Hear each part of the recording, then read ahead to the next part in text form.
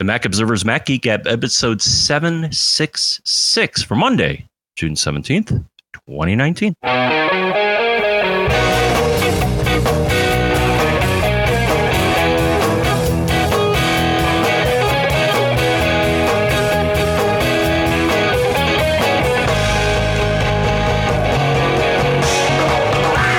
Greetings, folks, and welcome to the Mac Observer's Mac Geek Gab, the show where we take your questions, your tips, your cool stuff found. We mix them all together so that each and every one of us, every week when we come here together, gets to learn at least 5 new things. This is not a challenge. It's a privilege. It really is. We're so lucky to be able to do this. We're so lucky to have... It's a promise. It's a promise. It's true. We're so lucky to have Clear on board as a sponsor at clearme.com. And we will talk about that. Actually, you can go to clearme.com/MacGeekGab, but we'll talk all about that URL in a little while here because there's a story behind it. For now, here in Durham, New Hampshire, as usual, I'm Dave Hamilton. And here in Fairfield, Connecticut, as usual, this is John F. Braun. How are you today, Mr. John F. Braun? Fantastic. And I had a fantastic weekend, as you probably did as well, because it was Father's Day. And yeah, we did. I'm appointed the host of our yearly Father's Day celebration. So, I had to power wash the deck and get the grill going and buy the goodies. But a good time was had by all. And we didn't get rained on because there was predictions of nasty weather. Oh, yeah. Yeah, it rained here. It was good. Yeah. We had a nice day on Saturday. I actually had a gig Saturday night. And then for Father's Day, the 4 of us went to an escape room in Portsmouth and did a escape room challenge. Those are a blast. If you've never done one, I highly recommend it. It's so much fun. Escape rooms? Escape room? Yeah, right. I think I know the story in general is that it's like you get locked in a room and there's a challenge. You got to find clues and stuff to get out of the room. Otherwise, you die a horrible death. I'm sure that's not part of the You don't get locked in. But yeah, you have to solve these puzzles together. In fact, I did one at WWDC. The one at WWDC was a 15-minute one that was just for it was themed. In fact, it was you have to save the keynote, right? And so there were these puzzles that you had to do. The one which was awesome. It was really well done, except it was really hard. And I've done very, very difficult ones before, and we have always made it through them. The one at Dub, I did not. The group that I was with did not, and we got hung up on one puzzle that we just couldn't get past. But the interesting part about these escape rooms, and I think there were only a few groups that succeeded at the one at WWDC, and one of them involved. Kelly Gamont was part of one of the groups that succeeded, which doesn't surprise me because I have found that you need to have people that think differently from one another to solve these puzzles. Or if one person gets stuck on something, somebody coming in and with a completely different approach to it is often the way that you get through it. And that's why it works out really well for our family. When we did our first one, Lisa even said, she's like, oh, well, Dave and Lucas are going to solve all the puzzles because those guys like solving puzzles.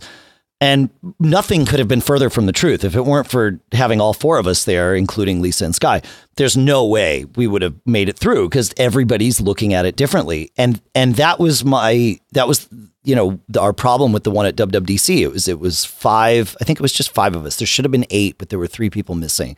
So there were 5 of us, and we were all guys that think like programmers and techies. And so there was no one at that critical moment to say, hey, so here's a different way of looking at this problem. And, and that didn't happen. And so we just spun our wheels and ran out of time. But it was fun. It was a very well done one. And we, of course, got out of the one on Saturday with about 4 minutes left. So we were in the one on Saturday for an hour or just shy of an hour. But yeah, really, really well done. We went to one in Portsmouth called Monkey Mind. So if you're local, they do a really good job there.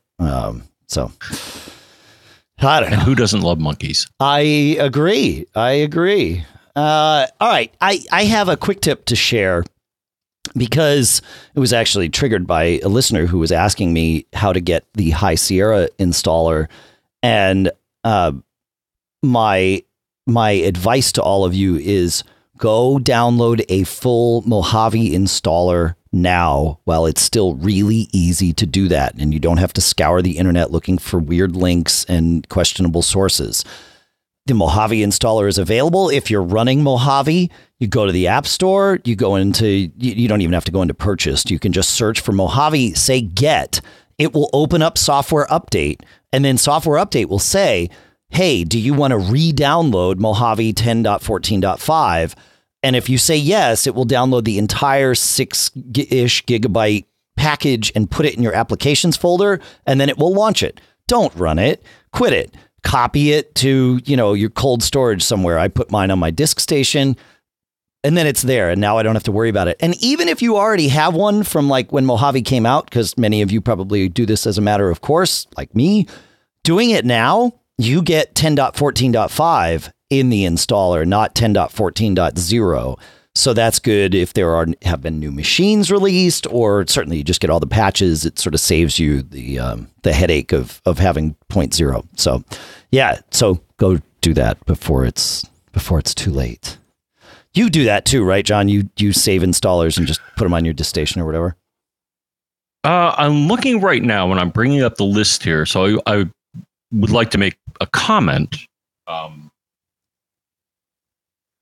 All right, I got to put in the password again. But the thing is, so I have installers almost back to like the early days. One thing to note, and I have to go through my installers, is that to secure them, there's typically some sort of certificate embedded in the installer. And the problem is, older installers, the certificate may expire. So you may want to, as my colleague suggested, download a newer version. Yeah. The other thing I can mention is that sometimes you can trick an older installer by setting the date back to the date before the certificate in the installer expires.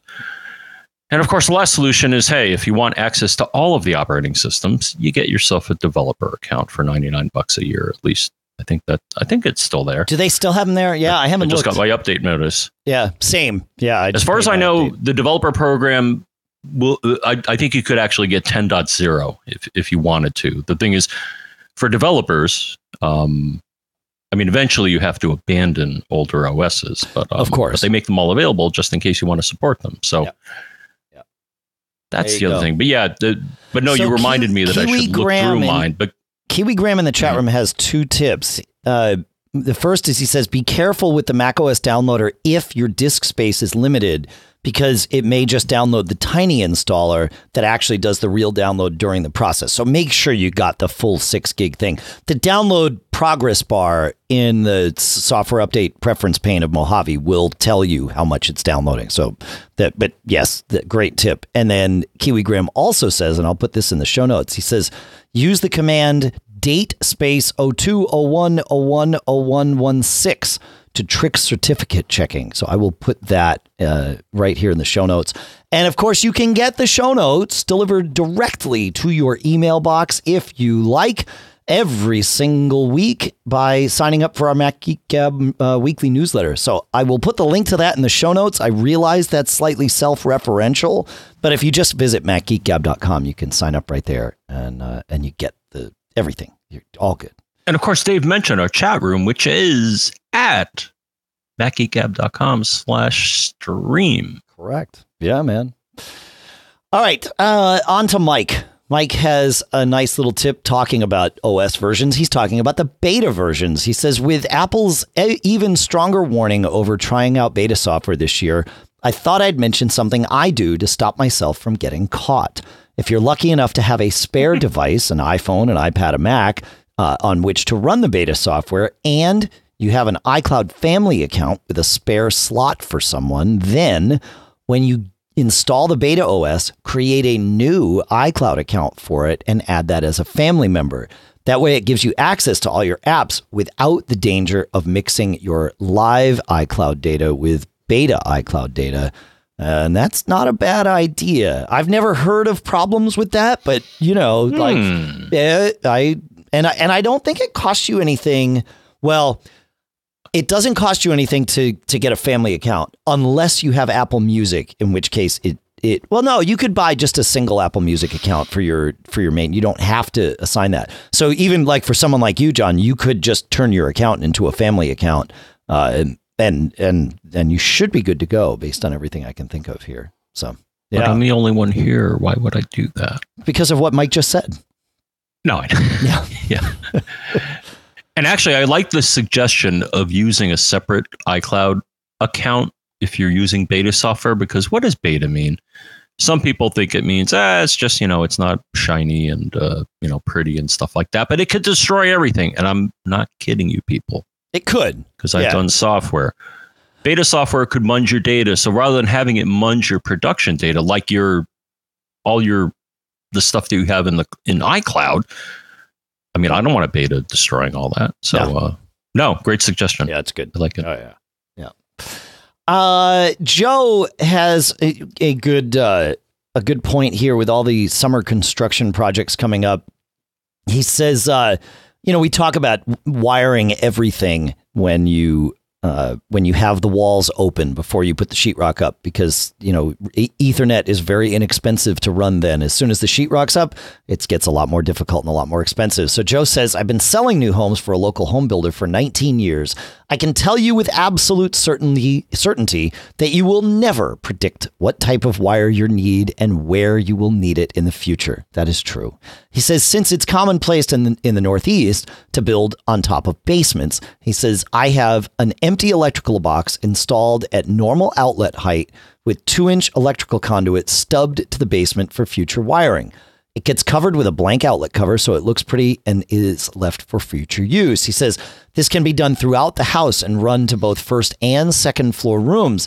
I also do this with a substantially larger chase from the basement all the way to the attic, which will allow a customer to get above or below any problem in the future so that they don't get caught. You'll also find this far cheaper than placing cables, which you may never use throughout the house. That's really interesting. Yeah. So just doing 2-inch conduit, put it everywhere, and then you can, run cable wherever you want.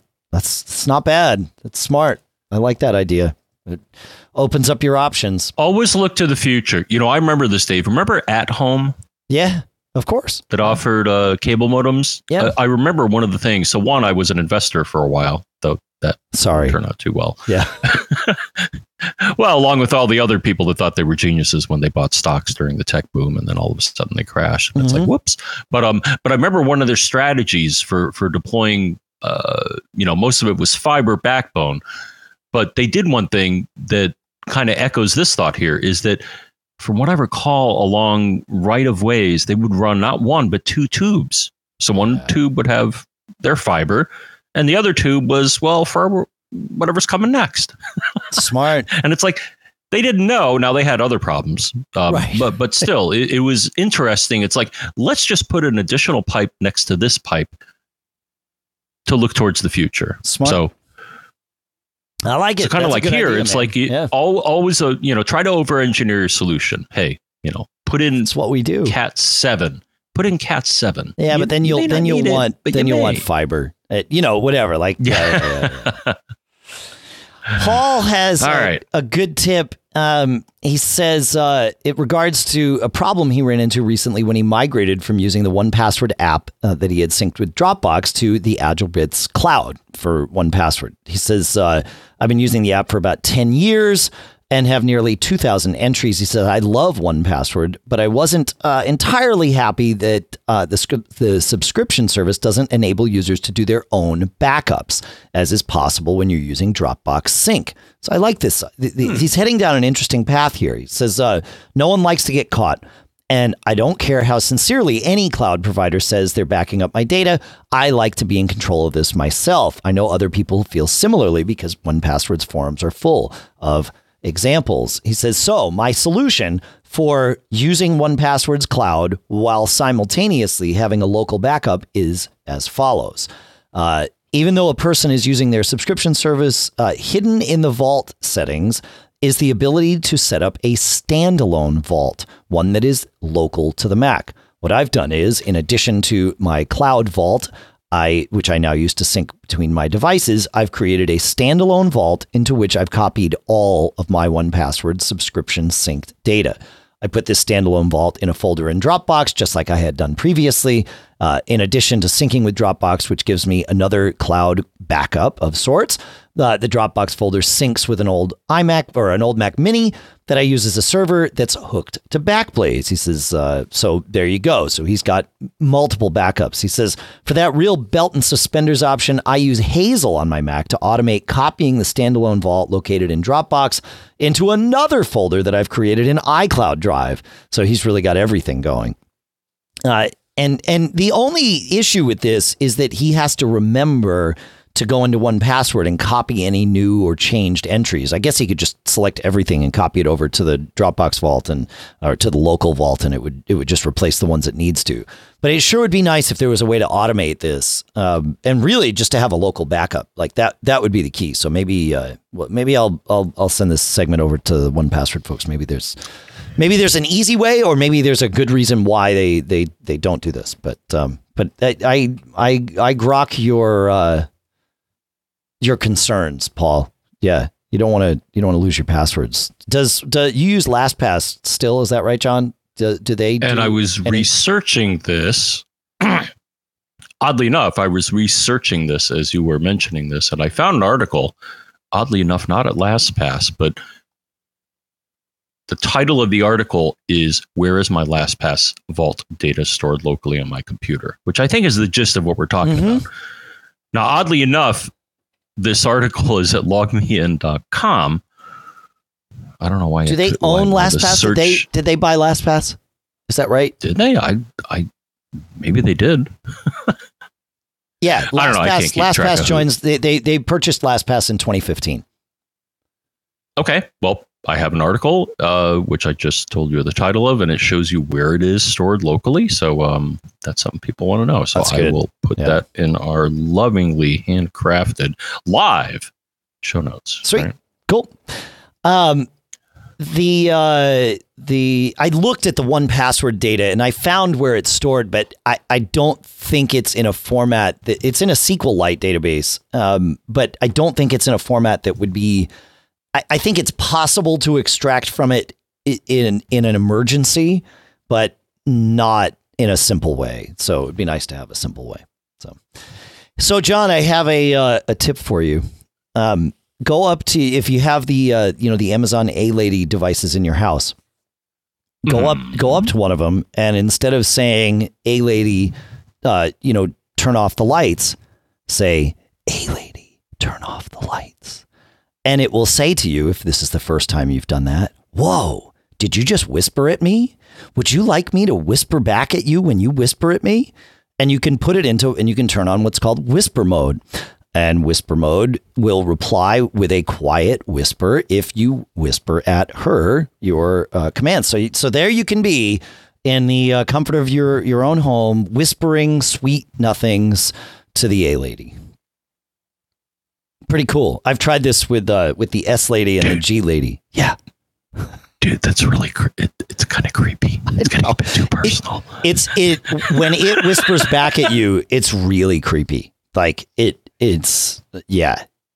But it makes perfect sense. Is she stalking me or what? I mean, I don't know. It's great. Now. Because we'll use it like when people are sleeping in the house. You still like these assistants become very integrated into our lives. And so it's like, well, I want to like find out the weather, or I want to turn off the lights, or, whatever. Actually, the lights now, it just gives the little chime confirmation, which I like. Well, just run the app, run the Alexa app. Oh, sorry. I said that word. Sorry. Yeah. But you could, but if I don't have my phone with me, I mean, the devices are right there. So so you can whisper and it'll whisper back. So it won't be loud. So there you go. Like I said, why would you not have your phone with you? What do you like? Live in the mountains, or I don't always have my phone with me. Yeah, well, I have these assistants around my house. What do I need them for? All good. All right. Yeah, I get it. Yeah. Sometimes I have my watch with me, but of course, not everything's in HomeKit all the time, so you can't do that either. So yeah, there you go. Hey, I want to take a minute and talk about our first sponsor, if that's okay by you, John. Fantastic. So our first sponsor today is Clear at clearme.com/MacGeekGab. I know it's a different URL. They needed a longer one, so we couldn't use the normal one. So we use /MacGeekGab and code MacGeekGab.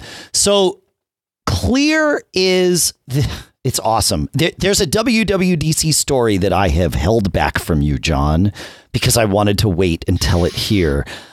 Coming home from San Jose, the airport was full of people, even at like 6 o'clock in the morning. And I was like, oh man, this is crazy. But before I left, I had signed up online at clearme.com/MacGeekGab, and I had used code MacGeekGab to get 2 months of Clear free.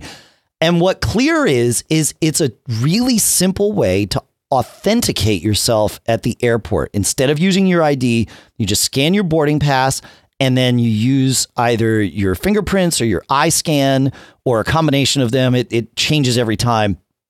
And then they, assuming that, you know, gives them the thumbs up, which it did for me, of course, they treat you like a diplomat. They bring you right to the conveyor for putting your stuff out, and you know, and then you go through whatever. I had also had pre-check, and Clear and TSA pre-check work really, really well together, because you just go right thing, and I just walk through the metal detector. It was like, it couldn't possibly have taken me a minute, all told, to do it the whole thing. But yeah, it was awesome, and it really makes life easy. Like I said, I signed up online before I left, and then when I landed in San Jose. On my way in, I went to the Clear kiosk to finish my setup so that I would be ready to go for my morning flight out, you know, 5 days later or whatever. And that, I mean, it took me 2 minutes online to sign up at ClearMe, CLEARME.com/MacGeekGab, code MacGeekGab. 2 minutes to sign up there, and then another maybe 2 minutes to, you know, go through to finish the process in the airport. It's like I said, it's the VIP treatment. It's like you're a diplomat or whatever. And it's great. You leave your ID in your pocket because you don't need it. They use your eyes or your fingerprints. They're in a bunch of airports. They just added Boston near me, which is great. But even if they're not in the airport right near you, they will likely be in the airports to where you are flying and therefore flying home from. So it can totally be worth it. They're in the notes they gave me here say they're in over 40 stadiums and airports around the country. I think it's over 50 now. And you can add up to 3 adult family members at a discounted rate. So yeah, it's totally awesome. And I highly recommend it, man. If you do any amount of travel, check this out. And you get 2 months for free. Like I said, go to clearme.com/MacGeekGab, use code MacGeekGab, and you get 2 months of Clear for free. You get treated like a diplomat, just like me. It's awesome. Our thanks to Clear for sponsoring this episode.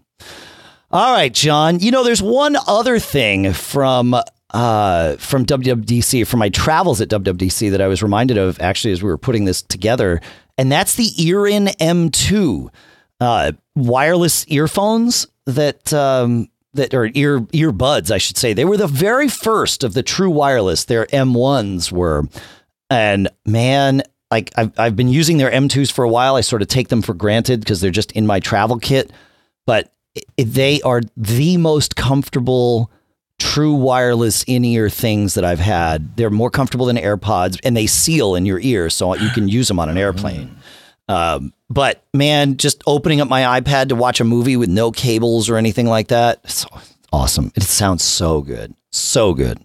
So I just wanted to re-mention the Earins because I highly recommend them. I went to their website. It looks like they're in between production models or whatever because I'm there and it says sold out, man. Yeah. So they're having a rush on them, which is good. But keep an eye out, and if we hear about them coming back around, if getting more stock or whatever, I'll mention it. So they're not customized in that you don't send them a mold, but no. You were satisfied with the quality of the seal. Oh, yeah. Yeah, they seal really well. Yeah. And it's nice. They don't, like, for me in my ears, I could actually like have my ear against a pillow or whatever, or against the side of the seat, and it doesn't bother me. They're really tiny and just like fit right in the ear. So, yeah. So there you go. It's pretty cool, man. We have had some reviews as of late on Apple Podcasts, and I wanted to share a few of them with all of you here because they came from many of you. So, and you can, if you want to leave us a review, we would love it. It's always great, but, and we appreciate it greatly. From Ian Fiddler from the UK says, I first started listening back in 2012, a few years after I got my first iMac. Through John and Dave, I learned to love using the Mac more than a feeling I ever had for my previous Windows machines. I got into listening to many podcasts, and after 5 years, I subscribed to so many that I had to let some of them go. Mac Geek Gab was one of those. And then 4 weeks ago, I dipped into an episode, and there they were, just as I'd left them. All the cool stuff and all the troubleshooting tips that I had stoked my love in the first place. I am back, baby. Ian, it is a pleasure to have you back. And thanks for leaving the review. Like I said, you can go to macgeekgab.com/iTunes. I'll probably have to change that because iTunes is, going to become less and less relevant of a term, isn't it, John? But that's where you can go. What's iTunes? Yeah, I know. It's gone. I know. But that's where you can go to that's the closest we can get you to leaving a review is really all that is. We can't get you right to the front of the line or whatever it's called. We've got a couple more here from Asmac Tech here in USA says, always has great information. I really do learn a lot and have actually found a lot of great apps and utilities based on their recommendations. Keep it up. Thank you for that. Let's see. I've got a couple more here from Hughes too. I've enjoyed listening to Dave and John for many years now and have used their knowledge to solve countless Mac and iOS problems. Took me a long time to work out which one was which. If you're a new listener, here's a tip. Here's what he says, John. Dave is Tigger. John is Eeyore. I wouldn't necessarily call you Eeyore. You're not sad. You're just more measured in your tone. Yes, I actually agree with that comparison because it's a good comparison for listeners.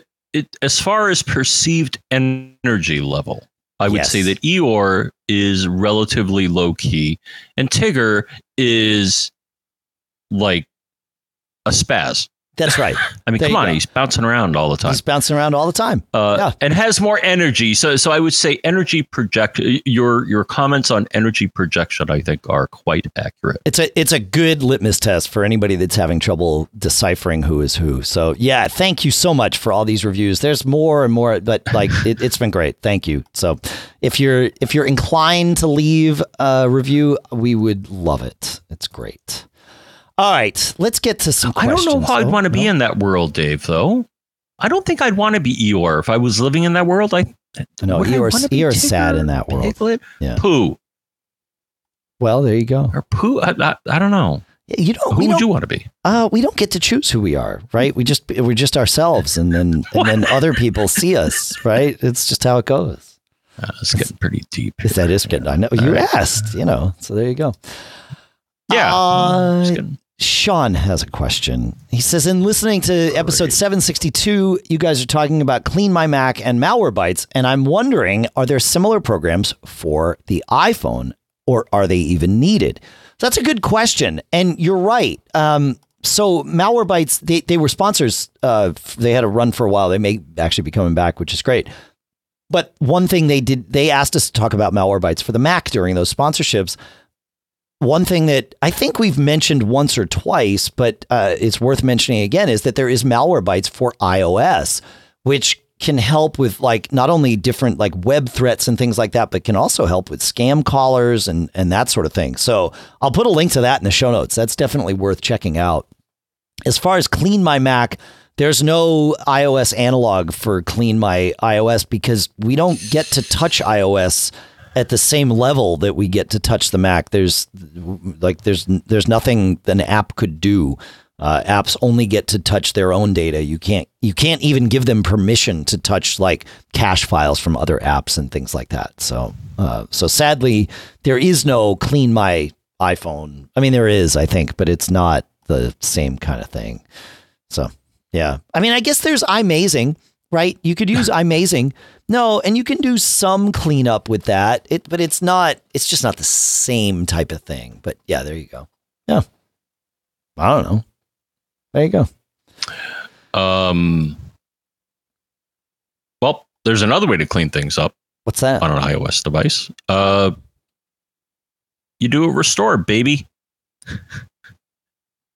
That is if things one way. get really bad on your iOS device. One way to solve the problem. Now, the thing is, you should be making backups of your iOS device, but sometimes things get so screwed up, and because, as Dave mentioned, you can't really get into the innards of iOS as easily as you can with Mac OS, and that there aren't dedicated cleaning programs, you may have to do a restore. Yeah. Now, it takes time, but I've been in that scenario before where some cache files on iOS have gotten munged. And if you just do a backup and restore, that tends to solve it. Like Mail, especially, will hold on to old settings and old, like it caches mailboxes in a way that is frankly unhealthy. And there's no way to tell it to let go. You can delete the account, and when you bring it back, it goes and attaches to the old cache. I've solved it two ways with Mail. One is exactly what you said, John. Back up the phone, wipe it, restore, no more cache, right? Because it doesn't back that up, thank goodness. And the other way I solved it, it happened to be a Gmail account that it was happening with. It's saved by, just like it is on the Mac, your mail is cached by username essentially by email address, but it's at server address. So it's username at server address. So it was whatever, like, I'm not Dave at Gmail, but whatever it was, Dave at Gmail at imap.gmail.com. Google has a second batch of servers, or a second batch of DNS entries, I should say. So instead of using imap.gmail.com, you can use imap.googlemail.com. So I changed the server, and then that bypassed the cache. So there you go. So there you go. That's yeah, I'm glad you mentioned that, because it's unfortunate that you have to take such drastic measures to clean up the yuck. But sometimes you do. I would love it if there was a Clean My iOS app that actually did it right. There's no way for that to exist. So whatever you find out there, it will not be doing it. Now another thing to throw this in the ring. So I'm going to throw something in the ring. Throw. I hope you won't mind. But no, I had this today. So I was using the camera app. Yeah. And I would take a picture and it would crash. It would go to it would go to the home screen, and I'm like, what? Oh, that's bad. I was taking a picture by hitting one of the volume buttons, which, if you don't know this, so this is at least one thing that you can learn. But I think is it the minus or the plus button? Either one will act as a shutter for the camera. Okay, so if you can't see the shutter button on the screen, then you can hit one of the buttons somewhere else on the phone and take a picture. Yep. The thing is, what was happening is that I would take the picture and then I would look at the phone and it was like, it crashed. Huh. So the way I solved this problem was hold down the power button. It shuts off. It turns back on. It asks for my passcode. And then everything was great. Huh. It makes me shed a tear, Dave, because the solution to the problem is to turn it off, then on again. Turn it off and on. But it happened to me. I mean, it never happened. I've never had the camera app crash on me. And I don't know. So first I tried to quit all my other apps because I thought another app was in the background was doing something bad. But no, that didn't fix it. And now it's fine. It's just the mystery of iOS and... Yeah. But have you had that happen? Like an Apple app crashing when you do something and it's like, what? Oh, definitely. It's a good reminder that our iPhones need rebooting too. Our Macs, right. I tend to reboot my Mac about once a week. I know some people like to, chase their uptime numbers or whatever. I just find my Mac far more stable if I reboot it once a week. So that's what I do.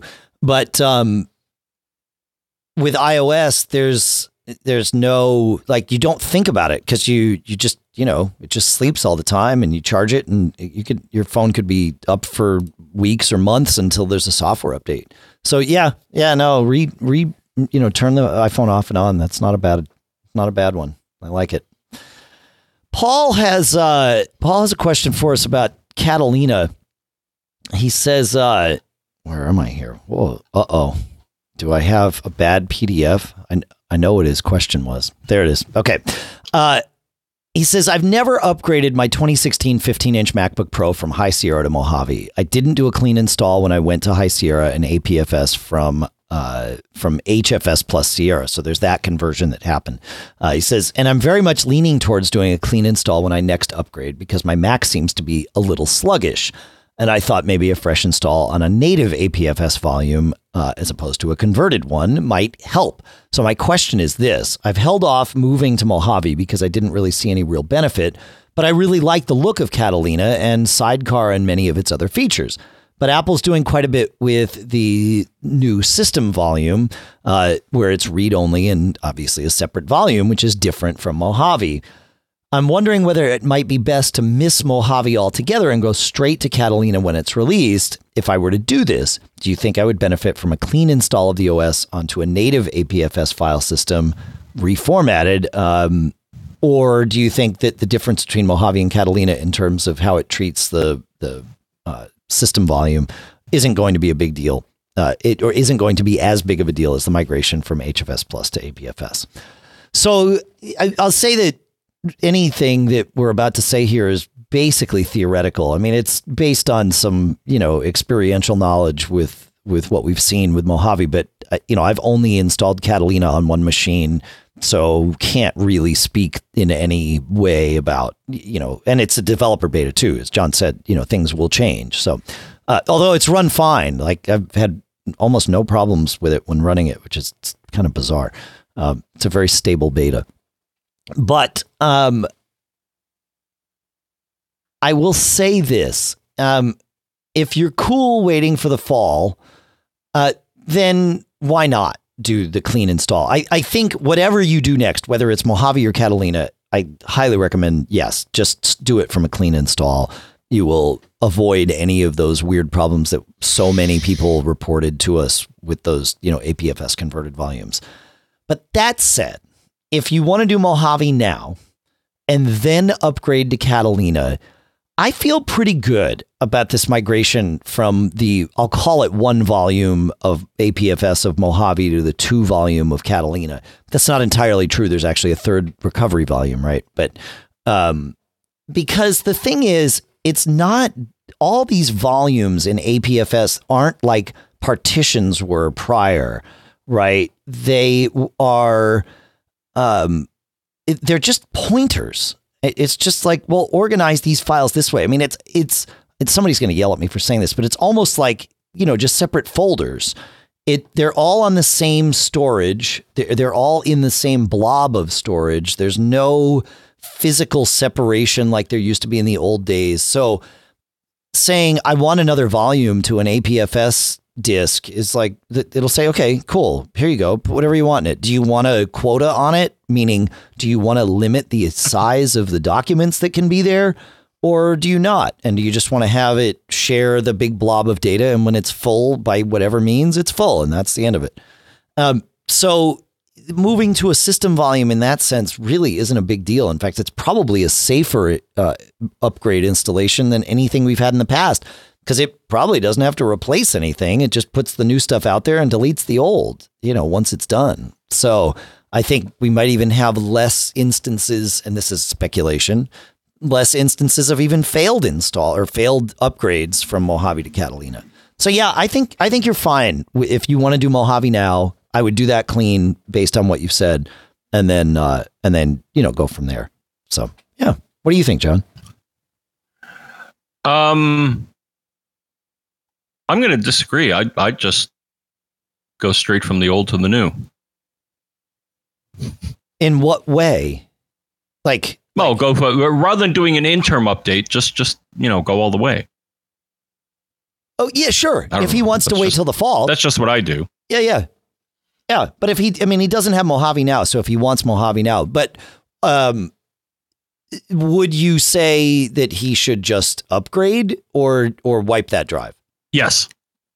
Which? No, if if it was me, I think I would just do the upgrade when it's available, when the release is available. Even though he's on a disk that was upgraded from HFS Plus or migrated from HFS Plus to APFS? Yes. Even though we've learned that lesson the hard way? I don't think so. Yeah. The thing is, I got to tell you, my friend, is that both of my systems, I have not done a clean install in either of my systems. When I run this utility, when there are problems, both of my systems are migrated systems using, what was it, APFS convert, I think is what you see when you run this utility. I thought with all those problems, I'm still in that state. I thought you fixed that. Oh, interesting. I had not reformatted my systems, but the thing is, I think the problem was kind of fixed in the background, because if you run something like our pal Hardware Growler, I'll see every now and then it's like mounting recovery or mounting firmware up, and I'm like, what are you doing exactly? Huh? Have you seen these? I don't know. I don't run Hardware Growler, so I know. But the thing is, Hardware Growler shows you when the OS or other things mount something like.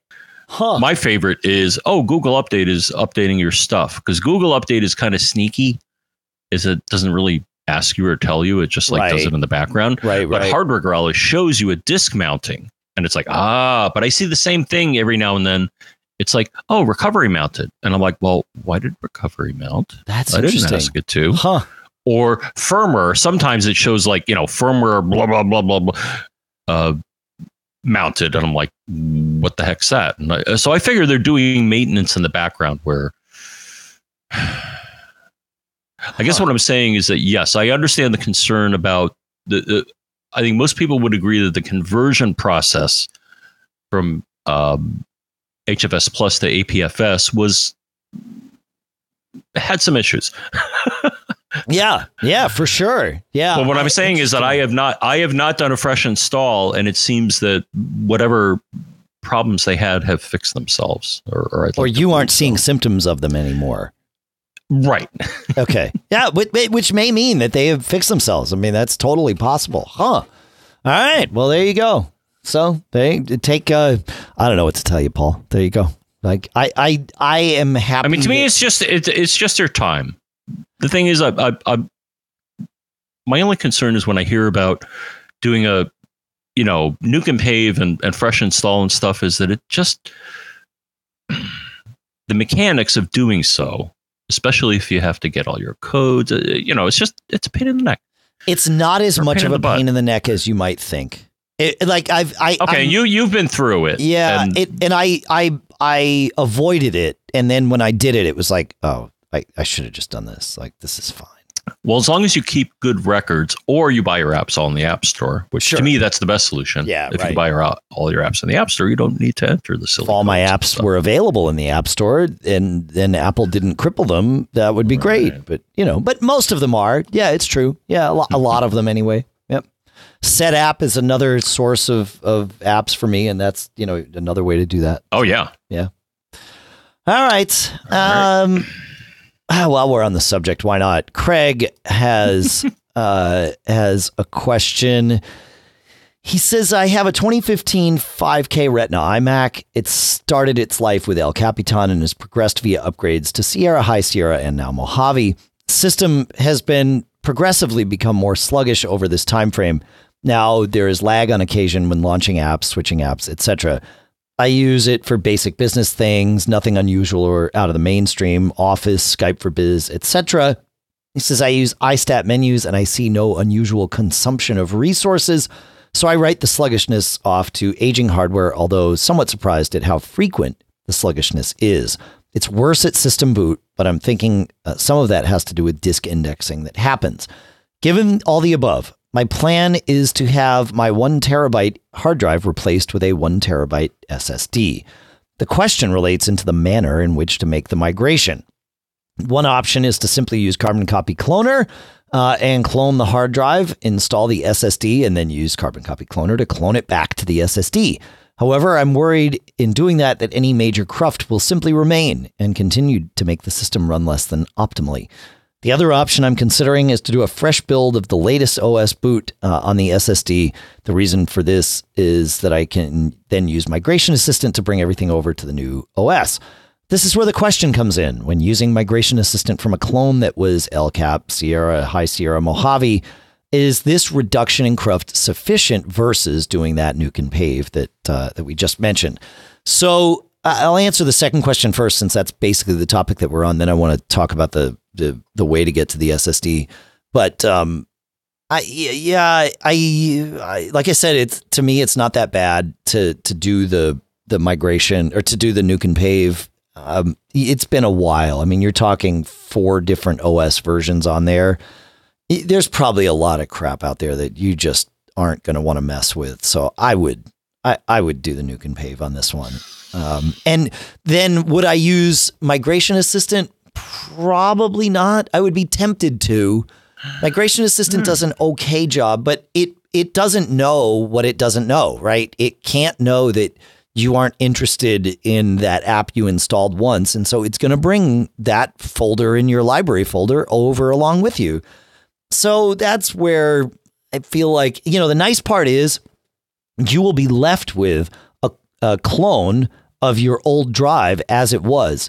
So at any time, if there's something missing, you can just go back to it and bring it over.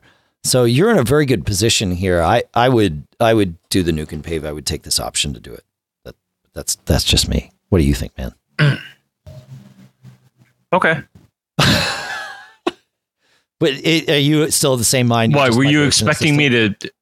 Are you expecting me to challenge you? Not necessarily. I just you're a free thinker.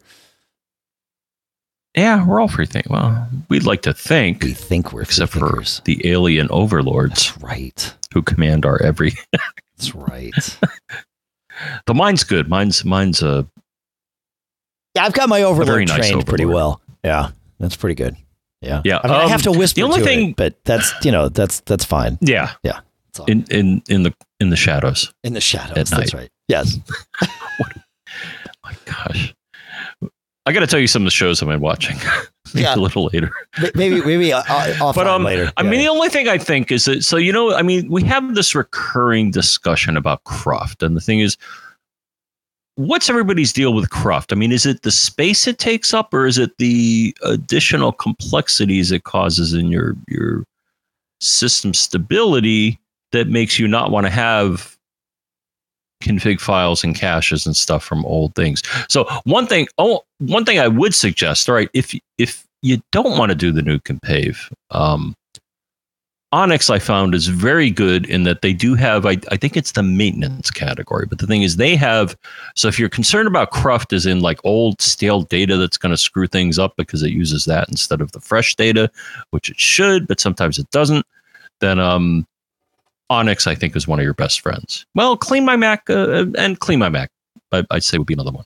I was concerned about the cruftiness. The nice part about Clean My Mac is it will tell you, hey, look, you haven't launched this app in more than 6 months, more than a year, those kinds of things. And so you could, use that and say, all right, I want to delete this stuff. And then it will go and be fairly thorough about, finding all the other things that are out there. So that's actually a feature I would love on iOS, something that would tell me you haven't used this app in 6 months. Do you want me to delete it? God.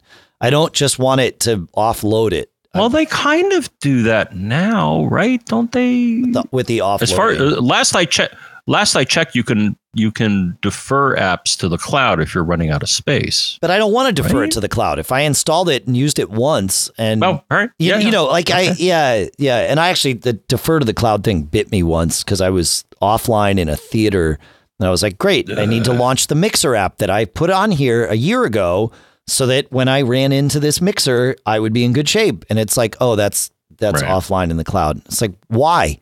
I don't know. No, this iPad is only used for this. Like, don't mess with it. But anyway. No, so you probably accidentally left that setting. I did. Yeah, I've since fixed that. That's right. Yeah, I mean, in theory, it's a good idea. I mean, I think in theory, it's a good idea, but if you're not in an area that has reliable connectivity, then that can be a bummer. It's a little bit of a bummer. Yeah, that's one way to put it. That's cool. Like an app you need now. Yeah. And there's no way to get it. If you go into settings, this is on iOS and presumably iPad OS if you're running a beta, but settings, iTunes and App Store, there is an option for offload unused apps. And so you should make a mindful choice about that. It might be fine for you, or you might be like me and not want that at all. So yeah, good stuff. In terms of Craig, like getting that SSD in there, you certainly can. Like it's a Retina iMac. It's not that hard to go in there and take it apart, but you've got Thunderbolt on that, so you don't have to replace the SSD or replace the internal hard drive. You could leave the internal hard drive right where it is. Have your SSD external on like a USB 3 bus or whatever, and just boot from an external drive. There's nothing wrong with that. Your iMac, unless you treat it like a portable machine and you're carting it around all the time, you probably won't even realize that you're booting from an external drive. You just set it up and set it and forget it, Ronco style. So that's what I would do just to save time. Ronco. You know Ron Popeil, the guy on TV with like the chopper and the slicer or whatever, and he has the Ron Popeil. I'd call it the Easy Bake Oven. It's not, but he had, or maybe it is. I don't know. I don't think it is. I think that's for kids. But I thought you said Ronco. Well, Ronco is the name of his company. Story. No, Ronco. Oh, it is. Ronco is Ron Popeil. Yeah, and his whole thing was set it and forget it, right? So that was his whole deal. So yeah. Only available through this TV offer. Correct. Not available in stores. Not available, as seen on TV. I always wondered about that. Yeah. It's like, what's so wrong with your product that you don't sell in stores? Well, stores charge you like shelf fees and like it's crazy, man. Stores like especially when but they also like shield the population from like products that can like harm you or kill you. So whenever I saw this disclaimer, I'm like, why are you not selling it in stores? Oh, because he can offer you a better price. He's Ron Popeil, man.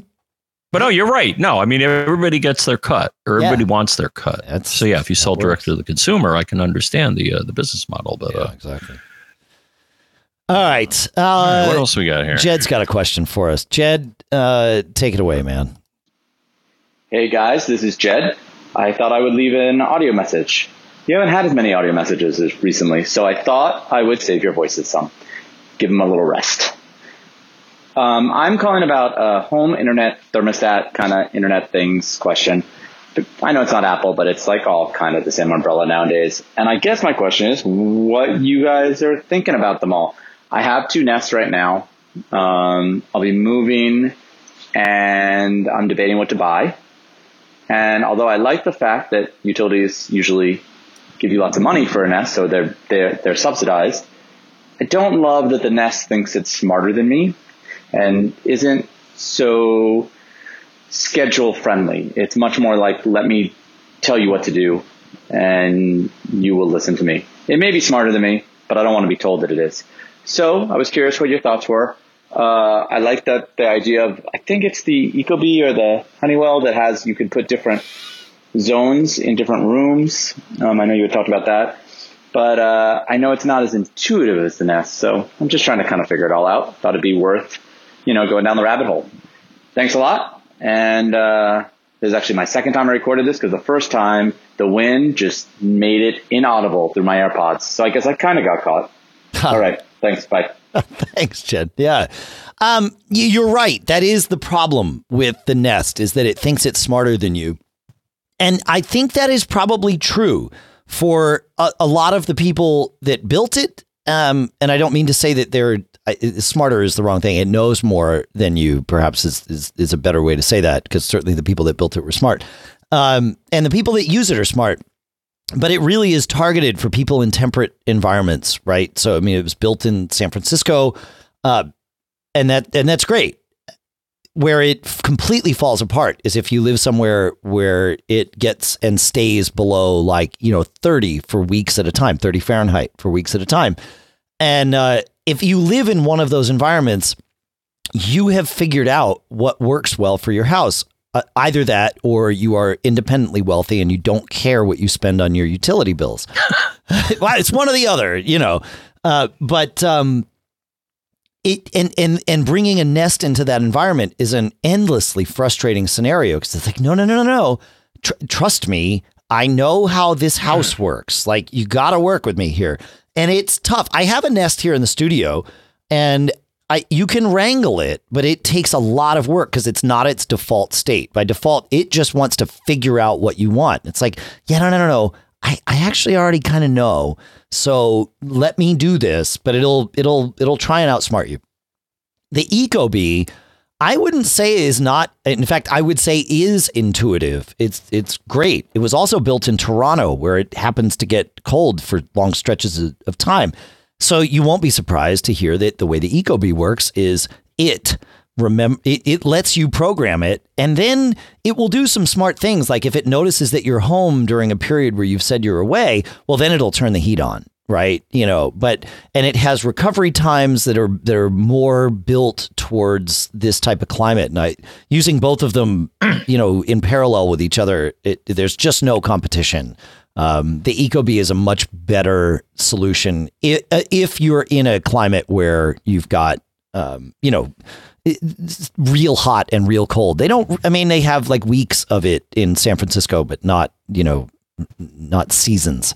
So, and the Ecobee is cool because you've got these remote sensors. So a lot of us in New England, you have one zone of heat per floor in a lot of cases or whatever. And that's not helpful because the thermostat's in a hallway somewhere. It's like, well, yeah, but I want it to get the temperature right in the living room. So Ecobee has these remote sensors that you put in like your living room or your kitchen or wherever, and it will sense which rooms you are in with motion sensors and adapt the heat to get the temperature you want in the rooms that you are actually in, which is really cool. So, and I've tried, so those are some Wi-Fi thermostats. I will caution people to stay away from some of these off-brand. Like I've tried some of these far less expensive Wi-Fi thermostats. You can make them work, but like they're sketchy. So I haven't found one that, one of these sub $100 Wi-Fi thermostats that I feel comfortable about yet. But you've used the Bluetooth. But I have. Not Wi-Fi, right? You're using Bluetooth ones or Zigbee or something, right? Z-Wave. Z-Wave. Okay. So here's the thing. So to go on the other end of the spectrum, so Dave has had hands-on with what we'll call the smart thermostats. I have extensive hands-on, which I'm going to call stupid thermostats. Oh. Not that they don't work, but the thing is, my thermostats, Dave, I intentionally wanted to get a thermostat that was as generic as possible. So the protocol, but then this gets a bit more complex compared to the other situation here with the smart thermostats, and that you probably want to get a smart home hub. So the thing is, I got a generic Z-Wave thermostat, and that's the protocol that a lot of smart home devices use, and the smart home hubs will talk to. So I got the Go Control thermostat. It's kind of weird because the thing is, it's more of a commercial device. I actually met with them at CES, and I'm like, even when I tried to buy it, it was like I could only find one or two offs, like on Amazon. Interesting. It was like nobody was willing to sell me but the thing is, I was able to buy them, but I think it was like contractors that were like, yeah, that were reselling. So I got one for like $40 and one for $50 and stuff.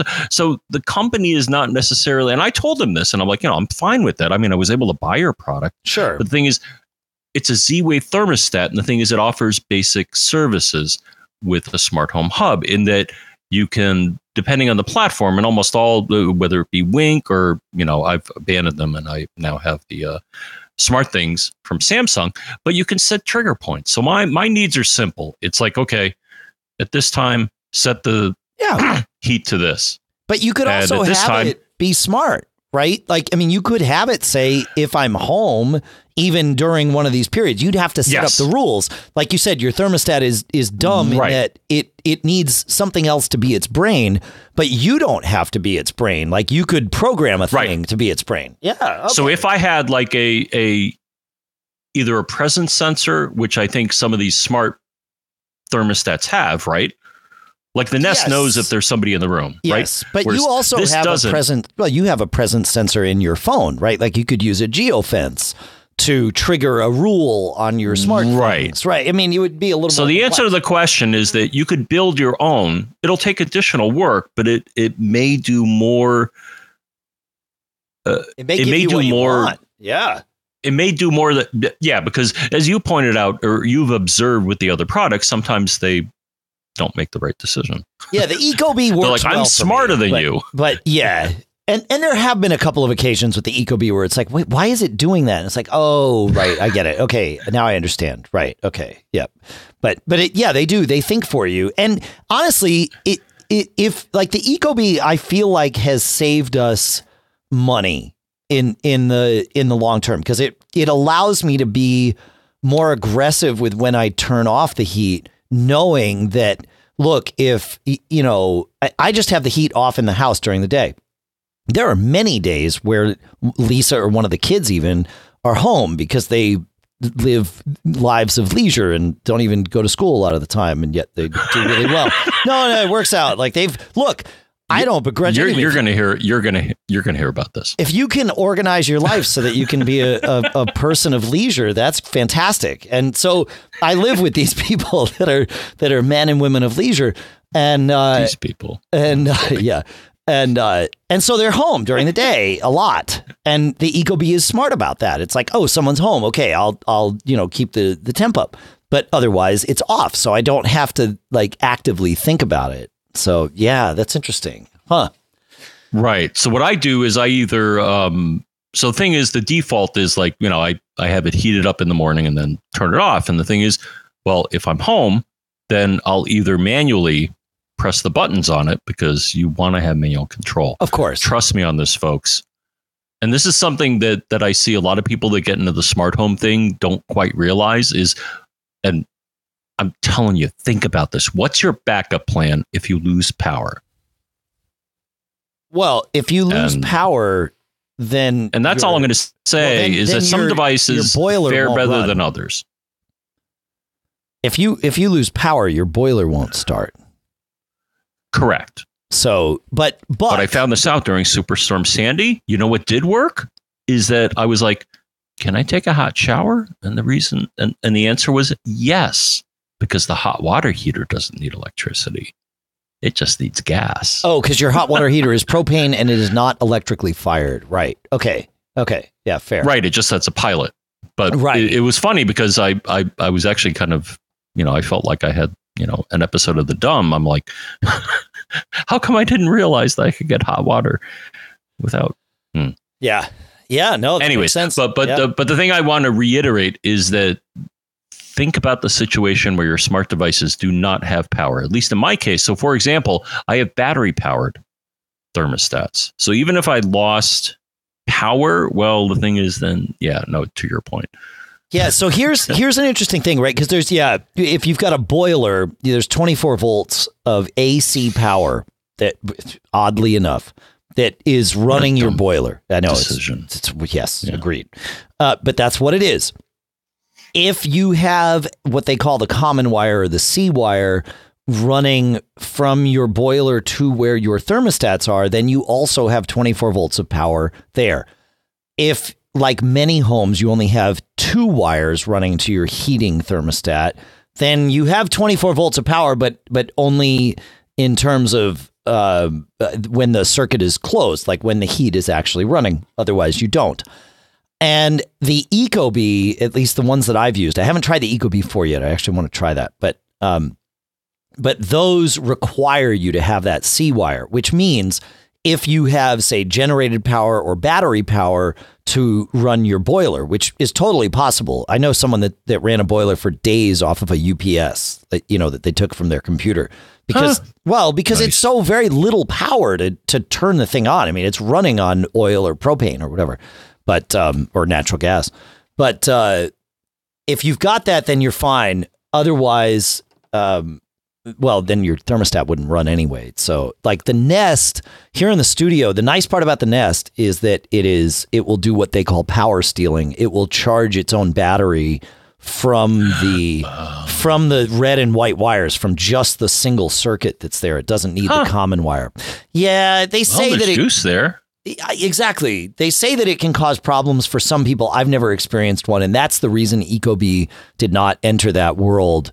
But there you go. So yeah. No, it's interesting. It's kind of like the Ring or some versions of Ring. Yeah.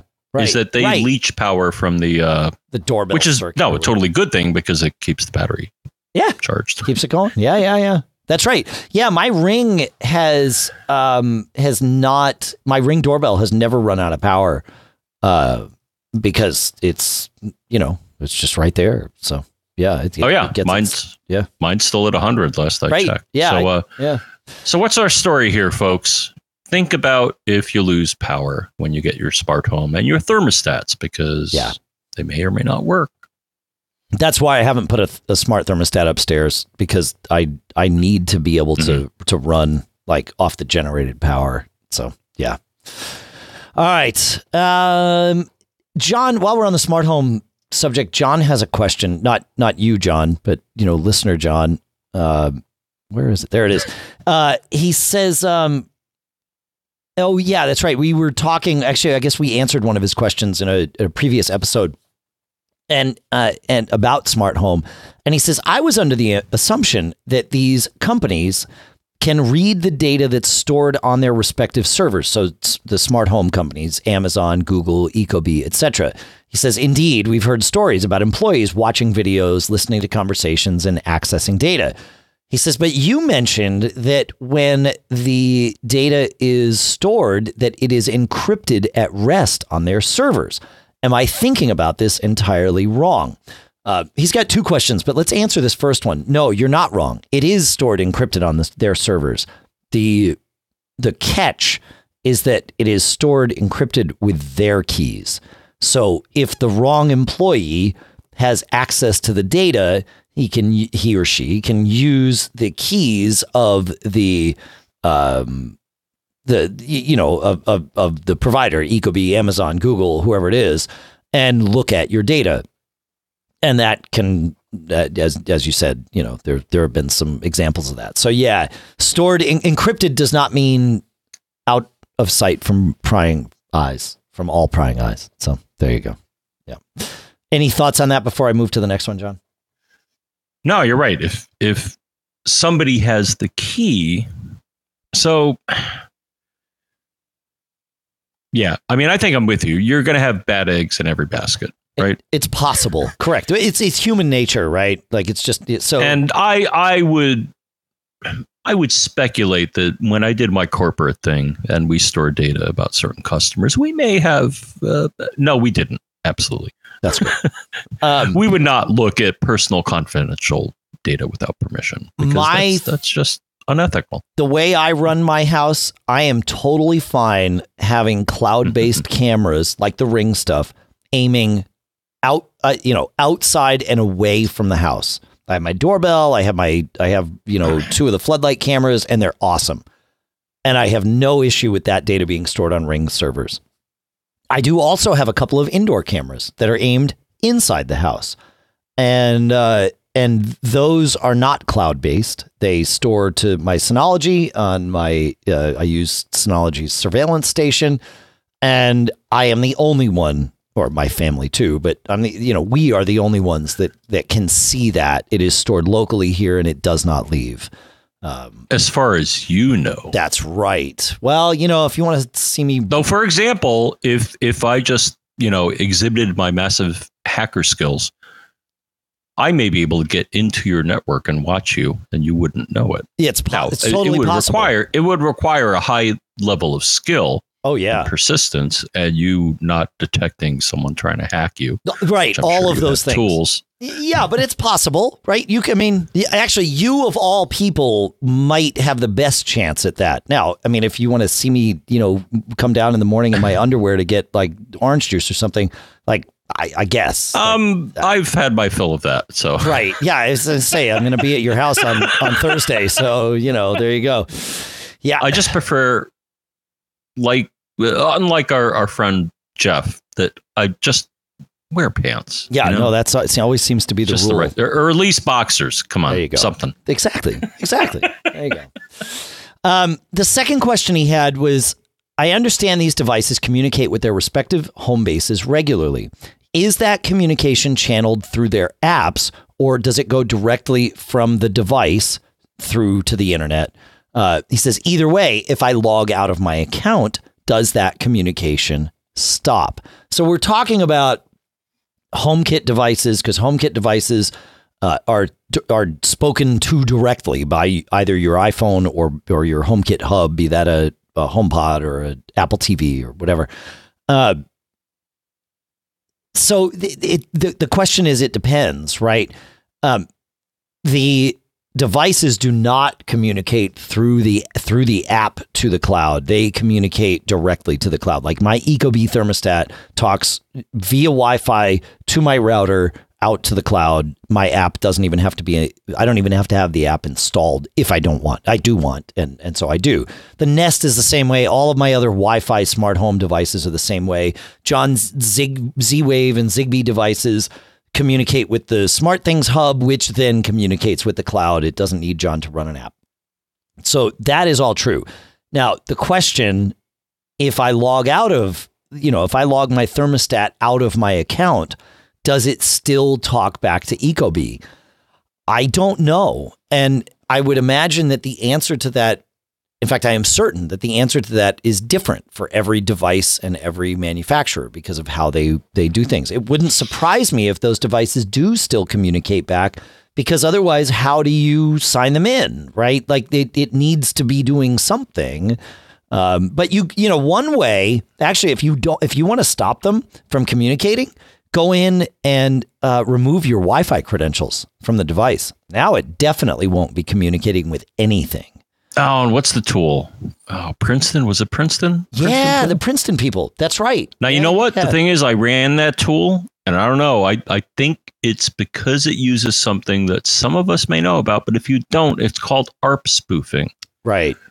Address Resolution Protocol. And the thing is, this is something deep within the bowels of TCP/IP, where if you know this one weird trick, kind of like the internet ads, you can impersonate somebody else. The thing is, I ran the tool, Dave, and all of a sudden, like not 30 seconds later, all of my Eros went red. Oh, yeah. And that I think Eero Plus, I'm pretty sure, I'm almost certain what happened is Eero Plus was like, whoa, dude, somebody's like hijacking your network, so I'm going to knock everybody offline. I'm like, whoa.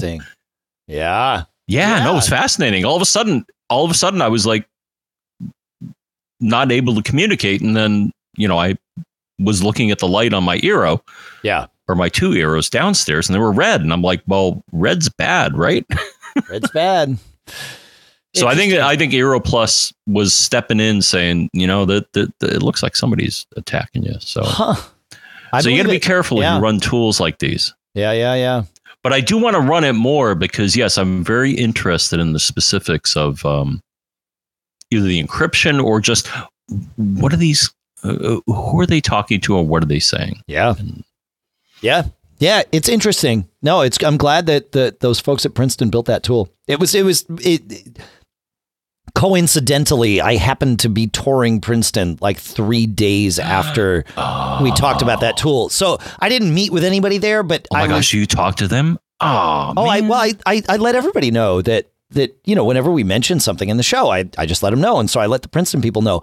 And it just so happened they replied to my email while I was sitting and waiting for the pre-tour presentation to begin. It was like, so I replied, I'm like, ironically, I'm replying from such and such hall on Princeton's campus. So I don't know. It's just whatever. That was good. Anyway, I want to thank all of our premium subscribers that whose contributions came in the last couple of weeks. If you're interested in becoming a Mac Geek Gab premium subscriber, of course, we would appreciate it. It is not mandatory by any stretch. This is for those of you that can and want to help support the show directly. We all appreciate it. When I say all, I mean everybody, all the listeners, and certainly me and John, of course. But yeah. So this week, We had actually in the last 2 weeks, because I don't think we did this last week. We had a one-time contribution from Sandra from New Hampshire for $100. Thank you, Sandra. On our monthly $10 plan, we had contributions from Robert from Alabama, Tony from California, Gary from New York, Frederick from Tennessee, Elizabeth from Virginia, Robert from Florida, Stephen from California, Ward from Arizona, Joan from Florida, Ev the Nerd, Olga from Washington. I got to meet Ev the Nerd. That was good. And Brian Monroe and many other people. Jason from South Carolina, Stephen from Illinois, Nick from Michigan, Kenneth from New South Wales, Paul from Indiana, Mark from Connecticut, Ryan from Texas, Neil from Connecticut, Scott from Portland, Peter from Maine, Bob from Austin and Working Smarter for Mac users, James from San Antonio, Jay from New Jersey, Chris from Hertfordshire, Joe from Kansas, Abdullah from Maryland, and Ari from California. All of those on the $10 a month plan. Thank you. Thank you.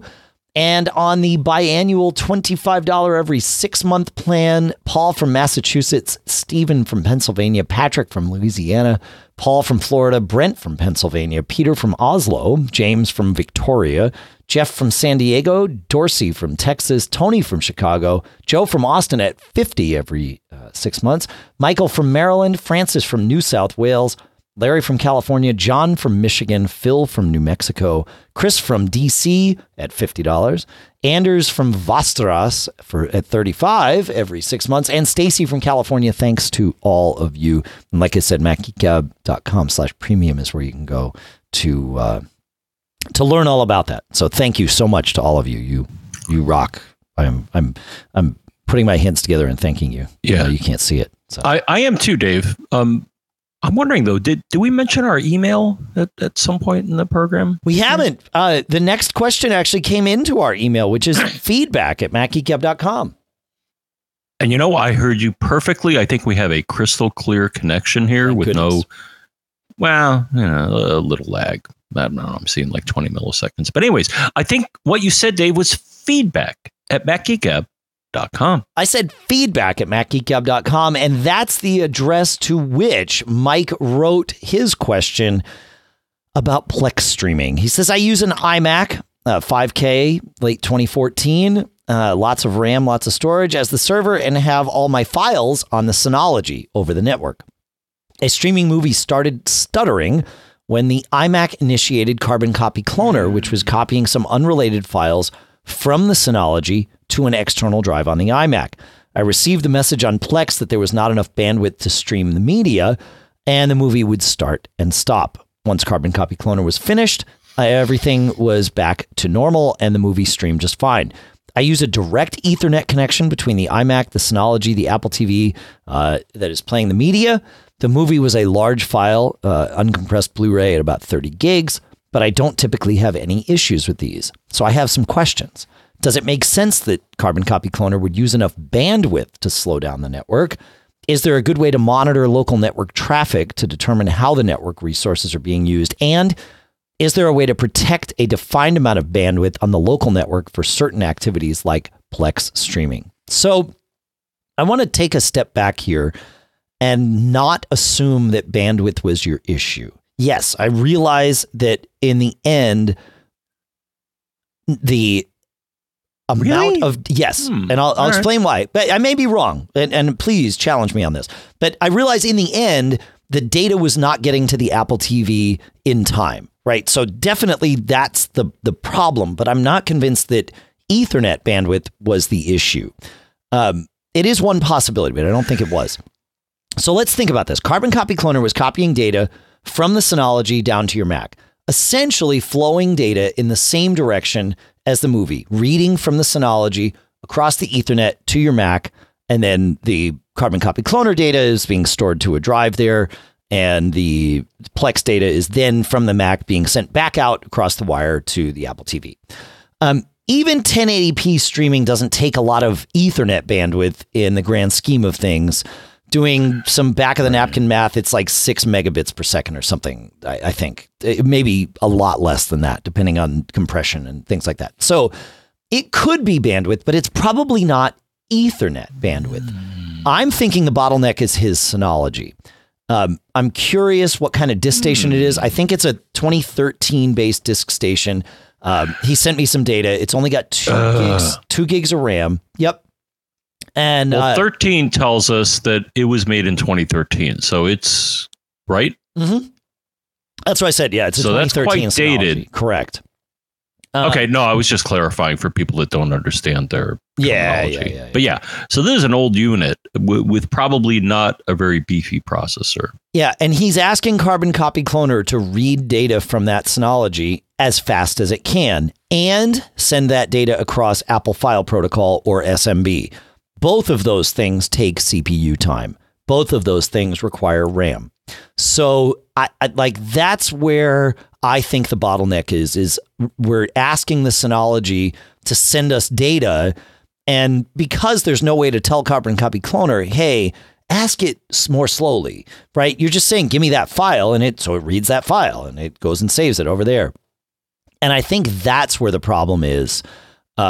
It could be a CPU thing on the Mac, but I really don't think that Mac is going to have CPU trouble doing what it's doing. It's not even transcoding the movie.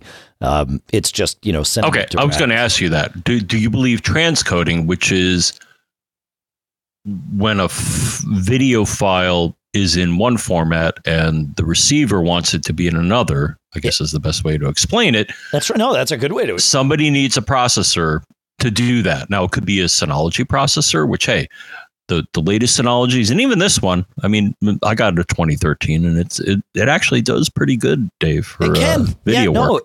That's the thing is I ran a 2012 for a long time. I ran a 412 Plus, and it did fine with some transcoding. I don't know that it would do 4K stuff. So the question is here, is it the transcoding mechanism? No, there's no transcoding. There's no transcoding on this. This video, okay. and the transcoding would be done by the iMac, not the Synology in this scenario, because Plex Server could run on the Synology, but it's not. In his scenario, it's running on the iMac. Oh, it's not. Okay. Yeah. So is it, I mean, but it sounds like the pipe is big enough. So what's the bottleneck here? CPU or RAM on the disk station. I think we're just reading too much data. So there's a couple things you can use, just like you can use Activity Monitor or iStat menus on the Mac. There's an app on the Synology called Resource Monitor that will give you the same type of data in its performance tab. And you can see, is the CPU getting maxed out? It probably is. I know it sounds strange, but when you're reading lots of data, that actually causes a CPU load on the Synology because it has to send it across the network. It has to use SMB or AFP or whatever protocol you're doing. And only having, I know it doesn't, 2 gigs of RAM might not be enough for what you're doing, depending on what else is running on the Synology. So check that out. Well, the protocol as well. Correct. Well, I think you mentioned, but the protocol, the thing is AFP is probably not the best choice. Yeah, and I don't know if he's using AFP or SMB, but either one is going to use some CPU time, right? So I really think that's what it is, but you got to just check the resource monitor. One piece of advice that I will share is depending on which Synology, I think it's the 1513 Plus that he said, which means it has 5 drive bays. And so if he has an extra drive bay, buying even like a 128 gig or a 256 gig SSD and putting that in and configuring it as an SSD cache, that might solve the problem. Because if the problem is reading data and it says, and the Synology is smart enough to say, oh, that movie file is something I'm routinely accessing right now, I should put that on the SSD. Now it's offloading some of that responsibility. So an SSD cache in your Synology can make a huge difference. I've actually been messing around with a couple of things on the Synology in this front lately. We love those Seagate Iron Wolf rotational drives. Well, they also have SSDs. And the SSDs, the Iron Wolf SSDs, I've got 2 of them in one of my disk stations now. So I have a read-write cache on that. And it's they're 240 gig drives. They do about 500 megabytes a second in terms of reads. And writes on the 240 gig are about the same. Writes on the larger drives are about the same. Writes on the 240 gig are like half of that, like 250 megabytes a second. But if you get the 500 gig or the 1 terabyte or even the 2 terabyte Iron Wolf, those are about 500 megabytes a second reads. But really, like, I've been really impressed with those. And of course, they're Iron Wolf drives. So, the system knows about them and can do all those cool things. If your disk station is capable, and not all of them are, but if your disk station is capable, some new disk stations like yours and mine, John, I have the DS 1019 Plus, you have the DS 918 Plus, essentially identical with one drive bay difference. They have M.2 NVMe slots on the bottom. They've got 2 of these built for an SSD. Yeah. And that way you don't have to use a drive bay. You just pop one of these things in. And I've been testing one of those with this new SSD. It's actually built to be a high performance. So is this a cache or is it a full drive? No, it's treated as a cache by the system. You configure it as a cache, and it cannot be a full drive. Yep. But I put one of these in. But no, I get that because go. And then I'll go. Okay, yeah. So I'm using this. Well, no. The thing I wanted to add is that the 713 that I have, even that, I have a OCZ SSD set up as an SSD cache. And, right. I mean, they show you all these stats, and the thing is, I'm pretty convinced that it's even though it's an older system. I mean, 2013. Yeah. But having the ability, and DSM is really good about this, is that DSM is like, oh, okay, you got an SSD here, you want to make it a cache? And I'm like, yeah. And it really speeds things up. And as you're pointing out, you can see it from the the performance from the resource monitor. Yeah, DSM offers. Yeah. Yes. No, this one that I'm using in the disk station, the NVMe M.2 SSD cache, is this new one from this company called Asura, ASURA. It's their Genesis Extreme that they sent me to test. Yeah, it's super fast. Like 3,400 megabytes a second reads and almost the same speed in writes. Yeah, thousands of megabytes. Right. It's smoking fast. It really makes a difference. It's cooking in there. It comes with this crazy heat sink around it. I had to take that off because it wouldn't fit in the Synology without it. But it's cooled enough that doesn't matter in the Synology. It's more for if you're putting it on a motherboard or something. So yeah, but yeah. Anyway, so there you go. Steve had a very related. So hopefully that helps, Mike. Steve had a very related and very quick question. He said, Dave, you recently talked about the migration of your NAS data, which I've now finally completed. Yes. But in that same podcast, I kind of heard you say that you no longer had the DS 1815 Plus, but if my memory is okay, it was the DS 1019 Plus. I have the 1515 Plus, and it's not always satisfied with video encoding to my Apple TV. I'd like your inputs on my options. So yes, I have upgraded to the one of the very latest ones, which is the DS 1019 Plus. It is it only has, I say only, it has 5 drive bays. My DS 1817 Plus, which is effectively the same thing as the 1815, CPU wise, it's the same and all that. It has 8 bays, which is nice, but the 1019 Plus has a CPU that has a hardware transcoding engine in it. In fact, it's, as I said before, the exact same CPU that you have, John, in your 918 Plus. And it's amazing. Having moved everything over, I'll start a Plex movie or something and see it needing to transcode because Plex will tell you. And Plex will tell you, oh yeah, I'm using the hardware transcoder. And you look at the CPU on the disk station and it's just cruising along, no problem. So yeah, it makes a big difference having a hardware transcoding engine in there. I highly recommend it. So yeah, it's good stuff. So yes, and I do still have the 1817 Plus. And I've been using that as my backup destination. So yeah, it's a charmed life I lead, but it's good. So yeah. Any thoughts on any of this, John? I'm charmed. You're charmed. Yeah. Everybody's charmed. You've been moving a lot of your stuff over to the 918 as well, right? Well, I did that per your suggestion. I don't think I have. I've never had a streaming issue when I do the Synology DS video program to my Apple TV. Yeah. But just to free up space, I did it. And the only thing that it taught me, and we'll probably probably talk about it in a future show, is that I saw the throughput when I was copying it from one Synology to the other, and it was over 100 megabytes a second, which means the bonding worked. The Ethernet bonding worked. It's true. Listener Bill actually chimed in on that because we talked about, all right, I casually mentioned that the Ethernet bonding in a previous episode. And he says, what Dave did not say is that this Ethernet bonding does not happen automatically. If you just plug in the two ports, you'll get two Ethernet addresses, two IP addresses for the NAS, and no speed increase at all. You must manually set the ports to bond. And he sent us a Synology's article about that. But he's right. You got to go into control panel. I think he's kind of right. Oh, no, he's definitely right. You have to bond them together. It won't happen automatically. Well, no, you have to. But my question to you is that, so for example, Dave, in my situation, I have two different bonding scenarios.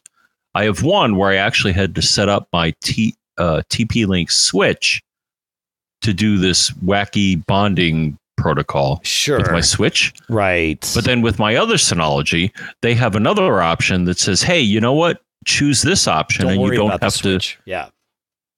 So I have a blend of the two, but because they're blended, I was able to get over 100 megabytes a second. Right. Yeah. So on the one where you set your switch up to bond them, you didn't need to set the Synology to bond. But where the switch couldn't, then you set the Synology. Well, I did. No, I did. So Synology, when you go to network and configuration, they're like, all right, how do you want to bond these? And it's like, do you want to use this kind of protocol agnostic thing where we'll figure it out?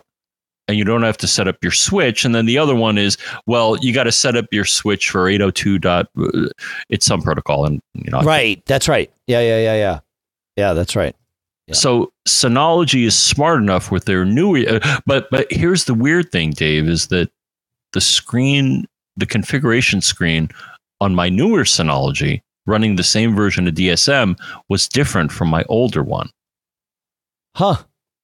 It offered selections, but the wording was different. So you're talking about IEEE 802.3 AD, which is otherwise known as I believe, yes. Link aggregation. So that is the protocol where you have to set up your switch, right? To understand that, and then the Synology will talk to it using that language. But then Synology also offers a kind of protocol agnostic thing where they just kind of figure out how to do that without you having to set up your switch. That's right. Yeah, exactly. Yeah. But all I'm saying is, dude, when I saw over 100 megabytes a second throughput. Oh yeah. Yeah. If you've got the Synology CPU tool and you're doing big I was files, like, yeehaw. Yeah, like movies or whatever, you can go, like I saw over 150. It was smoking. It's good. It's fun. It's data.